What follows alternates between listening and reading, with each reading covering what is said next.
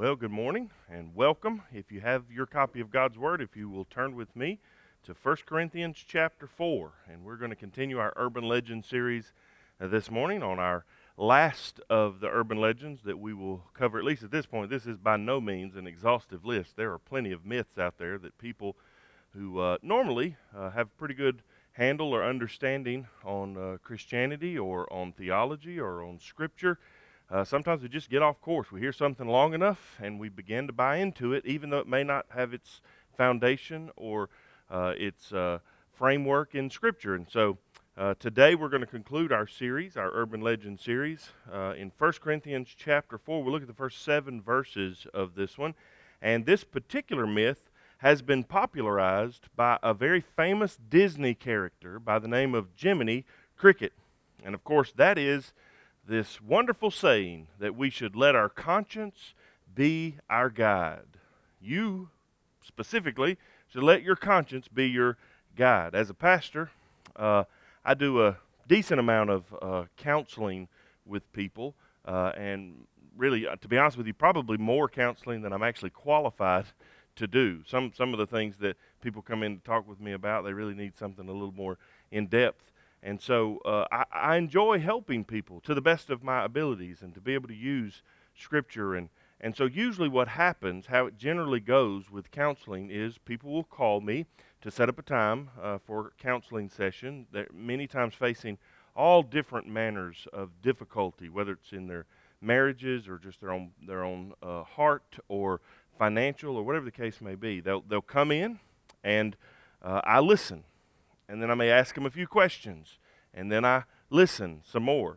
And after a while, when I begin to feel like I have at least a general understanding of their situation, I'll try to offer some biblical advice. I'll try to offer some perspective from Scripture and from someone who is at least attempting to view things through the lens of Scripture and by the inspiration and encouragement of the Holy Spirit. And then hopefully we're able to help them kind of walk through some of those things, maybe through some of the advice and maybe holding them accountable and walking through some difficult situations like that. And then sometimes I just don't have the answers. Like I'm not sure how to answer the questions, and when that happens, many times we just pray and cry together because we do live in a fallen, sinful, broken world, and there's not always a recipe for whipping up the perfect life. There's not always a prescription for how to just get rid of the problems that you face. And for the most part, it at least helps people. It helps to comfort them. And sometimes when they need more significant counseling from a trained professional, we kind of help them find that, and somebody who can go a little bit extra and in depth with them to help them through that. But, you know, there is one particular group that comes for counseling, not just to me, to the other pastors, even to trained professionals, that I have never been able to help. And it shows up frequently in people coming for counseling. And this group of people is comprised of church members, most of the time professing believers, who have enormous problems in their lives that ultimately they have created by their own foolish and sometimes even evil behavior. But they adamantly insist that it's of no fault of their own. None of the things that have happened to them are their fault. It is always someone else's fault. It is always a spouse's fault. It is always a boss's fault. It is always a child's fault. It is always a parent's fault. It's always a neighbor's fault. And it happens really frequently with spouses. One of the spouses will set up an appointment for the couple to come in for marital counseling. And when we come in, inevitably, the one that set the appointment up will then sit down and give me a laundry list of everything that is wrong with their spouse. And a lot of times the spouse just sits there, kind of like, I don't know what to say. And sometimes what you'll find out ultimately is that that spouse that set this appointment up, that brought their spouse in order for them to be fixed, will just basically lay out everything that's wrong with their spouse, kind of fold their hands and put them in their lap, and then be like, okay, fix them. There's nothing wrong with me. I've not made any mistakes. I'm not at fault at all in any of this. It's completely and totally on them. Well, too many people in those situations and in many other like them have no issues at all with their own faults, with their own sins. On a scale of 1 to 10, they probably give themselves a 12 as to how good they are in everyday life. And in many instances, they are absolutely sure that they've done nothing wrong, primarily for one simple reason. As they've evaluated their own actions, as they've looked at their lives, they have determined that the things that they have done are acceptable. By whose standards, you might ask? Well, that's a great question. But inevitably, they've determined by their own standards that their actions are permissible and therefore cannot be held against them because, after all, they let their conscience be their guide. Isn't that why God gave us a conscience in the first place? That it would guide us and direct us and help us to know the difference between right and between wrong, and that as long as we listen to it, we would not be at fault. And if we don't feel like we're at fault, then everything must be okay. Well, where does this idea come from? Because it's certainly not from Scripture. But clearly, some people get that idea from Bible verses that they read as if that were something that the Bible teaches. Well, here's a possible Scripture verse that people use. Romans chapter 2, verse 15. We walked through the book of Romans not too long ago, and in verse 15 it says, "They show that the work of the law is written on their hearts, while their conscience also bears witness, and their conflicting thoughts accuse or even excuse them." Now, we could certainly go back and look at the larger context of that, but we walked through that passage of Scripture not too terribly long ago. On the surface, it certainly looks like our conscience is intended to work in cooperation with God to inform us as to what to do and maybe sometimes even what not to do. And maybe some of these know-it-all people that we were describing earlier on, maybe they're just getting everything wrong with their evaluation of the things in their life. And it's really easy for those of us that hear of people like that, and we begin to assume, I can't believe those kind of people exist, but we let ourselves off the hook really easily. We assume they think they're always right, and therefore we're kind of judgmental towards them, but I think we should probably take a moment, kind of take a step back, do some self-reflection and see how many times do we let our conscience be our guide? How many times are we faced with a decision and we kind of do our own just internal evaluation of whether or not it's right or wrong? What other steps should we be taking to determine not whether or not it's okay for us, but whether or not it's actually okay with God? Is it part of His will for our life? Many of us have been led to believe that our conscience is a trustworthy moral guide, but unfortunately that is a fundamental misunderstanding of the role and even the capabilities of our own conscience. It is important, it is a vital part of our spiritual journey, but not in the way we think it is many times. Why? Well, let's start in the beginning and read verses 1 through 2, 1 Corinthians chapter 4, kind of see where we're going to start with this. Beginning in verse 1, it says, "This is how one should regard us, as servants of Christ and stewards of the mysteries of God. Moreover, it's required of stewards that they be found faithful." Now, why do we begin there? Well, first of all, here's what we need to be reminded of. You have been elected by God. God has saved you. You didn't save yourself. If you are saved today, if you are a believer, if you're a follower of the Lord Jesus Christ, if you are a disciple of Christ, if you're in the family of God, however you want to frame that, however you want to title that, that was the work of God, not your work. You weren't good enough to get there. God did it for you. We start here because it's a reminder that we don't owe our salvation to ourselves. That'll be very important when we begin looking at our conscience here in just a moment. So there's a couple things that means. First of all, it means we don't belong to ourselves, but it also means we shouldn't live for ourselves. Paul is actually using here in verse 1 two different words that are typically translated as slaves in the English language. The two words are linked together. It actually links together two different assignments. One of them would have been one of the highest assignments in a Roman household, but another one would have been one of the lowest assignments in the Roman kingdom or empire. And he's linking them together in this one verse as though they're connected, and we basically function in that same capacity with God as our master as we are his slaves or his servants or his stewards. And so that's very important for us to look at. So let's look at those two words. First of all, the first word that typically can be translated slaves here is actually translated servant. You are a servant for Christ's mission. This is how one should regard us, as servants of Christ. And so it's very important for us to be reminded of the fact that as servants of Christ, we have a very particular role that we are to function in. Now, the word specifically here, translated slaves or servant, is literally an under-rower.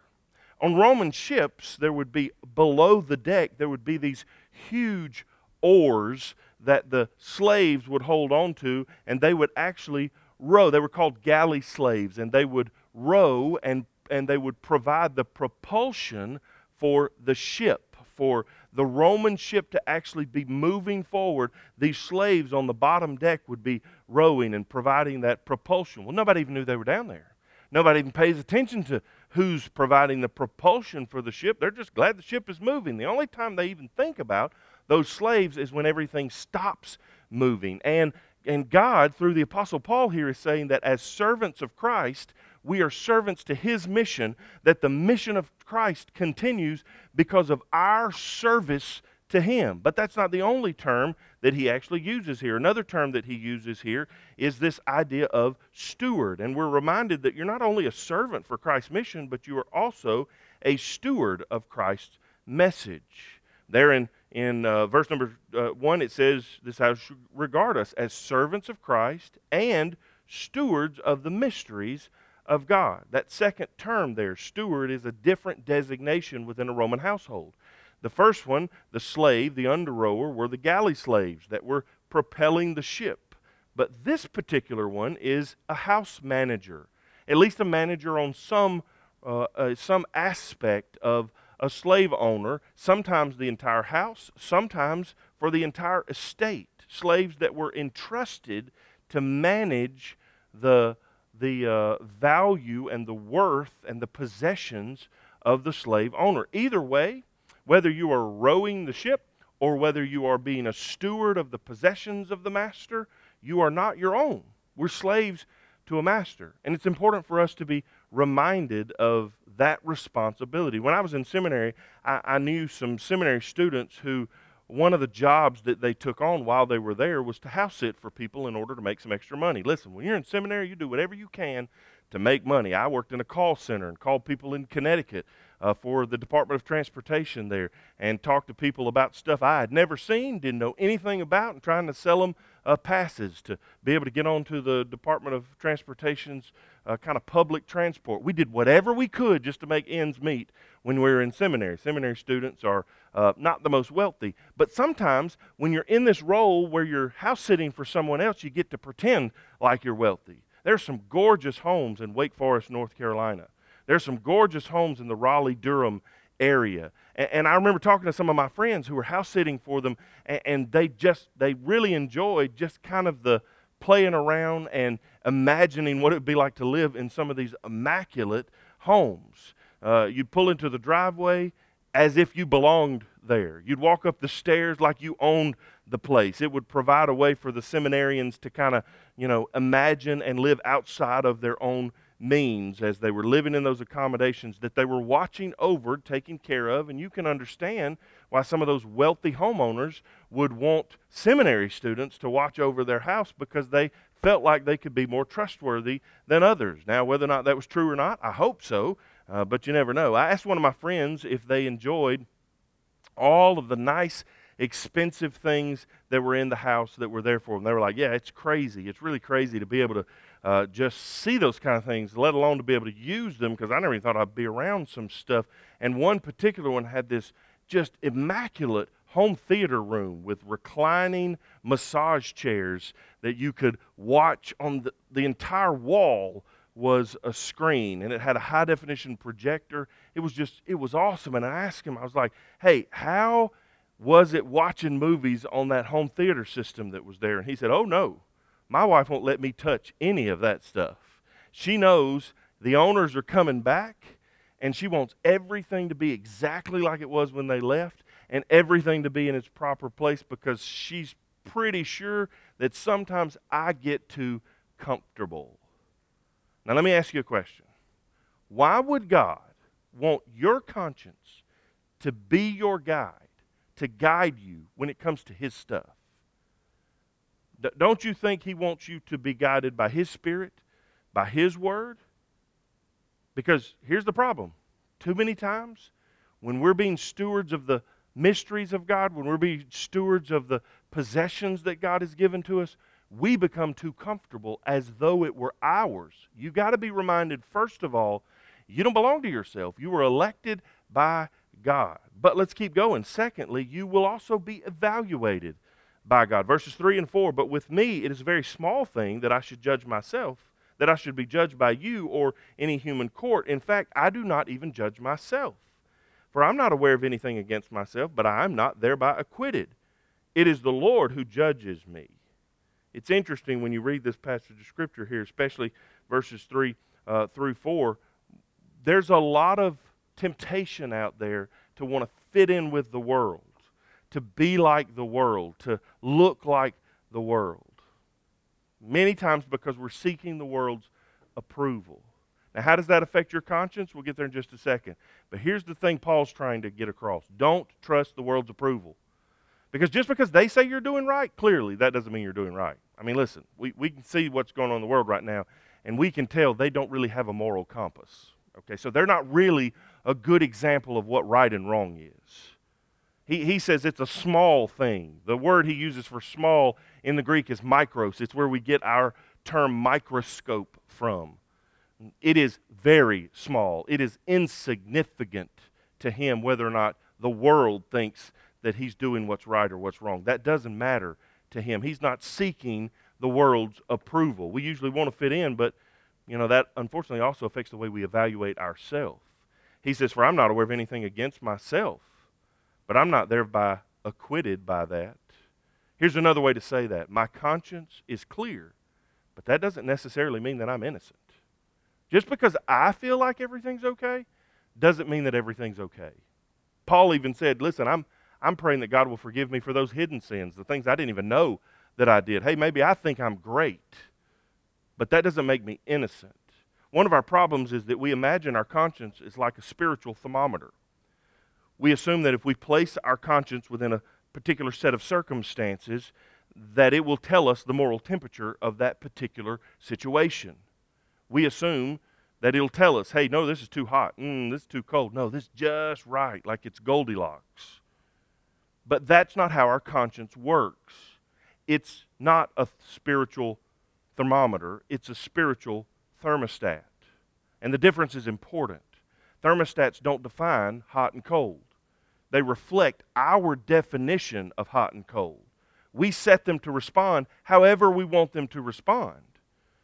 But they don't tell the difference between hot and cold. They just go by whatever standards you set for them. Members of my family have very different definitions of comfortable when it comes to temperature. When I think it's stuffy, my daughter, Emma, is freezing. When I'm at my parents' house, I can't breathe, and I usually leave their house drenched in my own sweat. But they like it a nice, comfortable 108 degrees, and so we don't really coexist very well when it comes to that. If we ever spend the night together, whether my house or their house or on the road on vacation together, we're constantly playing thermostat tug of war because they like it warmer and I like it cooler. Hey, that's the beauty of the dual climate controls in the new cars today. I can set my side of the car on a nice, comfortable 65 degrees. And Beth, my wife, can set hers on a nice, balmy 74 degrees or 80 degrees or 85 degrees or 90 degrees. Or it doesn't make any difference because on her side of the car. Everyone's happy. But now, what if I were to take my car back to the dealership and I were to say to the mechanic, listen, something is wrong with the thermostat on my wife's side of the car. It's always too hot. He would just kind of look at me strange and confused. And he would explain to me, sir, that's how the thermostat works. She sets the temperature on her side of the car to be whatever she wants the temperature on her side of the car to be. That don't have anything to do with you. You can set your temperature whatever you want to. Hers is not affected by it. Yours is not affected by it. They don't define hot and cold. We define it, and they respond to our definitions. And that's how our conscience works. It's a spiritual thermostat. We set it to the standards that we choose. Whether those standards are worldly, whether those standards are selfish, whether those standards are biblical and godly and righteous, we determine when it kicks in and when it stays idle. It doesn't tell us that we're violating God's standards unless we set it like that. It only tells us when we're violating the standards that we set it to. Those things that we feel like are appropriate or permissible, and however we've justified it in our life. You can very easily manipulate your conscience. But remember, we don't belong to ourselves anymore. So we are responsible as stewards of what God has given to us to set the standard of our conscience to God's standards. In other words, don't forget the Lord's approval. That's what matters most. The last part of verse 4 says, "It is the Lord who judges me." That's the only one that matters. Not the world, not even you. You may think you have a clear conscience. You may think everything's okay. But ultimately, you're going to stand before God, and He knows what's true. Don't forget the Lord's approval. So set your thermostat according to God's Word, God's Spirit, God's plan for your life. Verse 5 says, "Therefore do not pronounce judgment before the time, before the Lord comes, who will bring to light the things now hidden in darkness and will disclose the purposes of the heart. Then each one will receive his commendation from God." Boy, that's a much different perspective on how you ought to live based on whether or not you think you're okay or whether or not God thinks you're okay. And that's really what you ought to be living towards. Living towards righteousness in Him because you've studied His Word, you've prayed to Him, you've put your faith and trust in Him. Does this seem impossible? Yeah, of course it is, by your own ability and standards.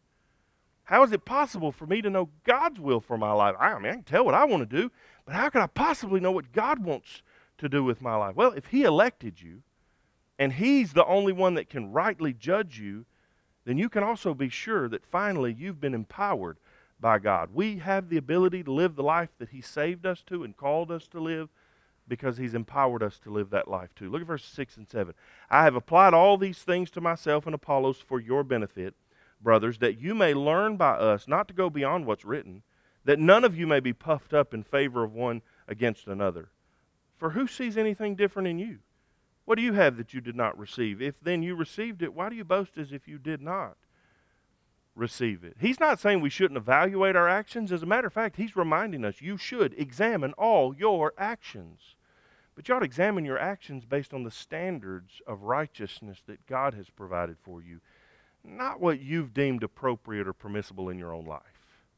There are plenty of things that I'm okay with, that I'm convinced after reading God's Word, after praying, after listening to the Spirit, God doesn't want me doing that. But I really want to, so I will justify the way to be able to do it. I mean, after all, we looked at last week. Doesn't God want you to be happy? Yes, but God wants you to be happy in Him.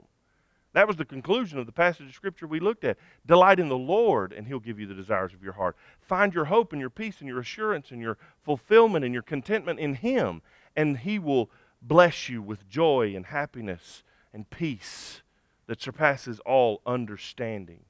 Here's the deal. The Corinthian church was a mess for many reasons. But one reason was there was a divide around leadership preferences. One group favored Paul.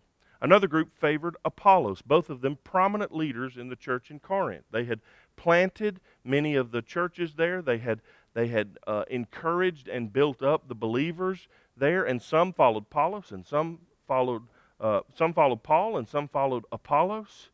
So rather than fight it, Paul used it. And here's what he basically said there in the first part of verse 6. No matter who your preferred leader is, you need to be reminded that even your leaders are nothing without God.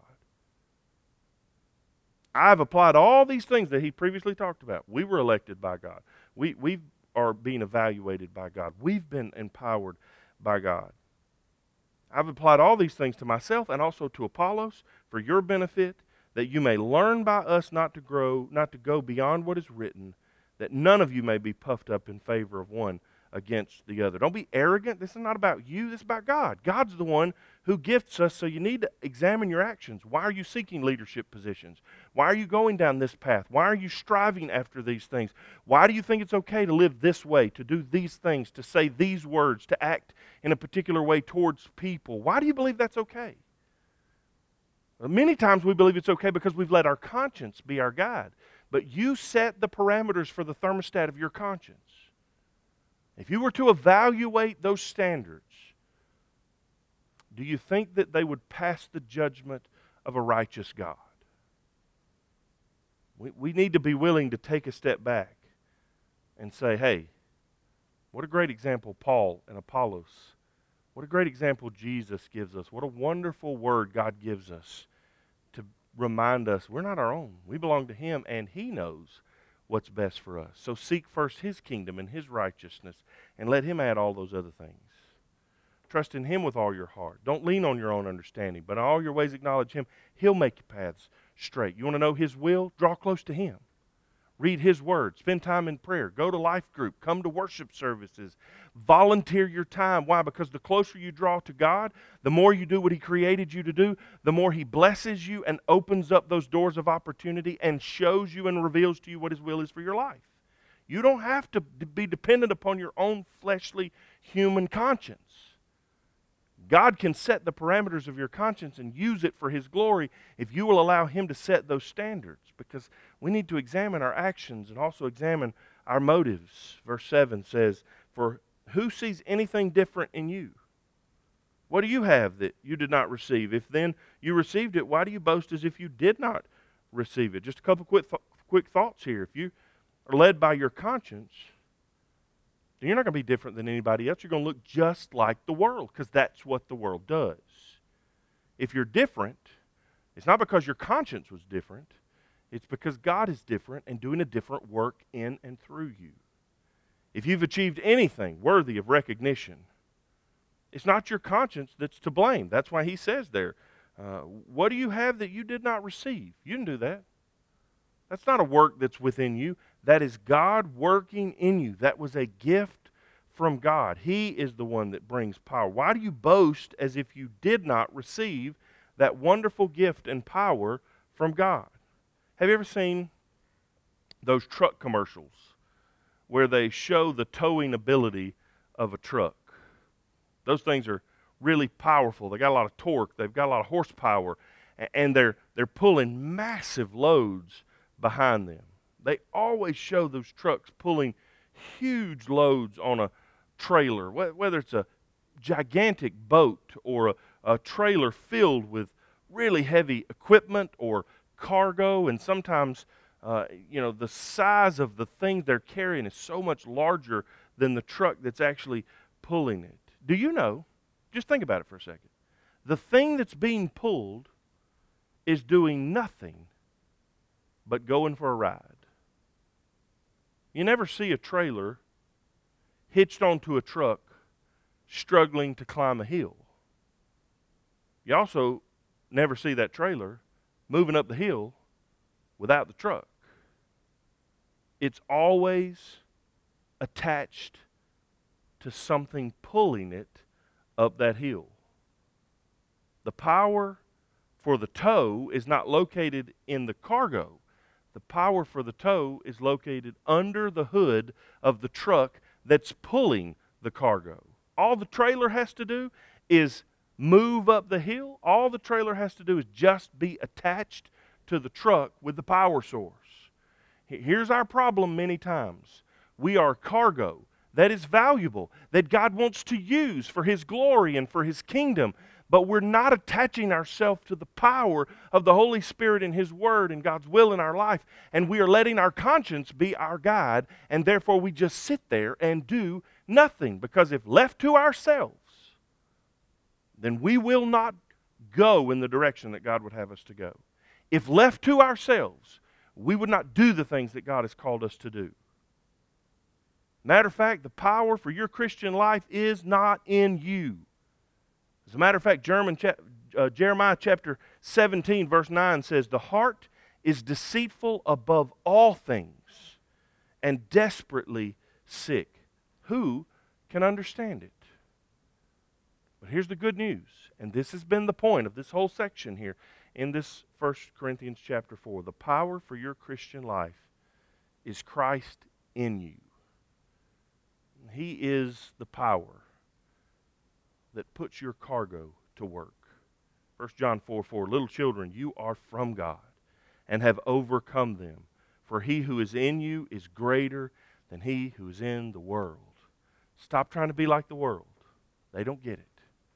Trust in Him with all your heart. Lean into Him. Allow God to have complete, total control of your life. Your conscience is beneficial, but your conscience is only beneficial if you actually will take the responsibility to be a steward of what God has blessed you with, to spend time in His Word, to spend time in prayer, to spend time in accountability groups with other believers, to spend time worshiping with other believers, to spend time serving with other believers. And here's what you'll find. God will set the moral standard for your conscience. And then He can guide you through that thermostat that He sets. And He knows exactly where you need to be, exactly where you need to go, exactly what you need to say, how you need to say it. You'll never come to that conclusion on your own. It's not in you, but it is Christ in you. So here's my question for all of you today as we think through this together. Is Christ in you? You'll never be what God wants you to be without Him. No one comes to the Father except through Him. If you've never put your faith and trust in the Lord Jesus Christ, then today can be the day of salvation. Surrender to Him.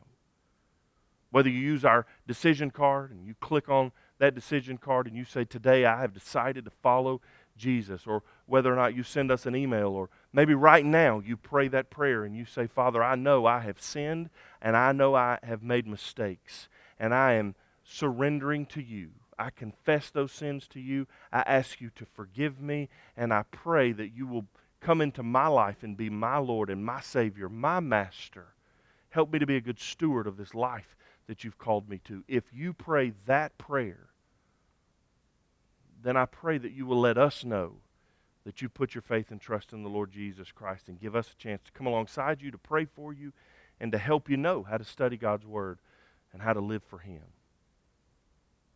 Don't leave wondering what it would be like to surrender to Christ, but give your life to Him today. Let's pray together as we close. Father, thank you for the opportunity to be able to just open your Word and be reminded that there are many times where we've been influenced by the things of this world into believing that the stuff that we do is okay, when you clearly are telling us, "That's not exactly the way I want you to live."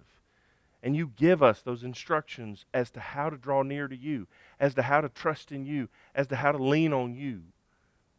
You tell all of us that are suffering, that are going through difficulty, to cast all of our cares upon you and find rest. God, help us to stop seeking for answers in the world and to start seeking for answers in your Word. To stop longing for the approval of the world and to start running to you for approval, for guidance, for direction. God, I pray for every person watching this today that your Holy Spirit would speak to their heart, you would draw them to yourself, and you would use them for your glory. Thank you for what you have done, for what you're doing, for what you will do. You are a great God. In Jesus' name we pray. Amen.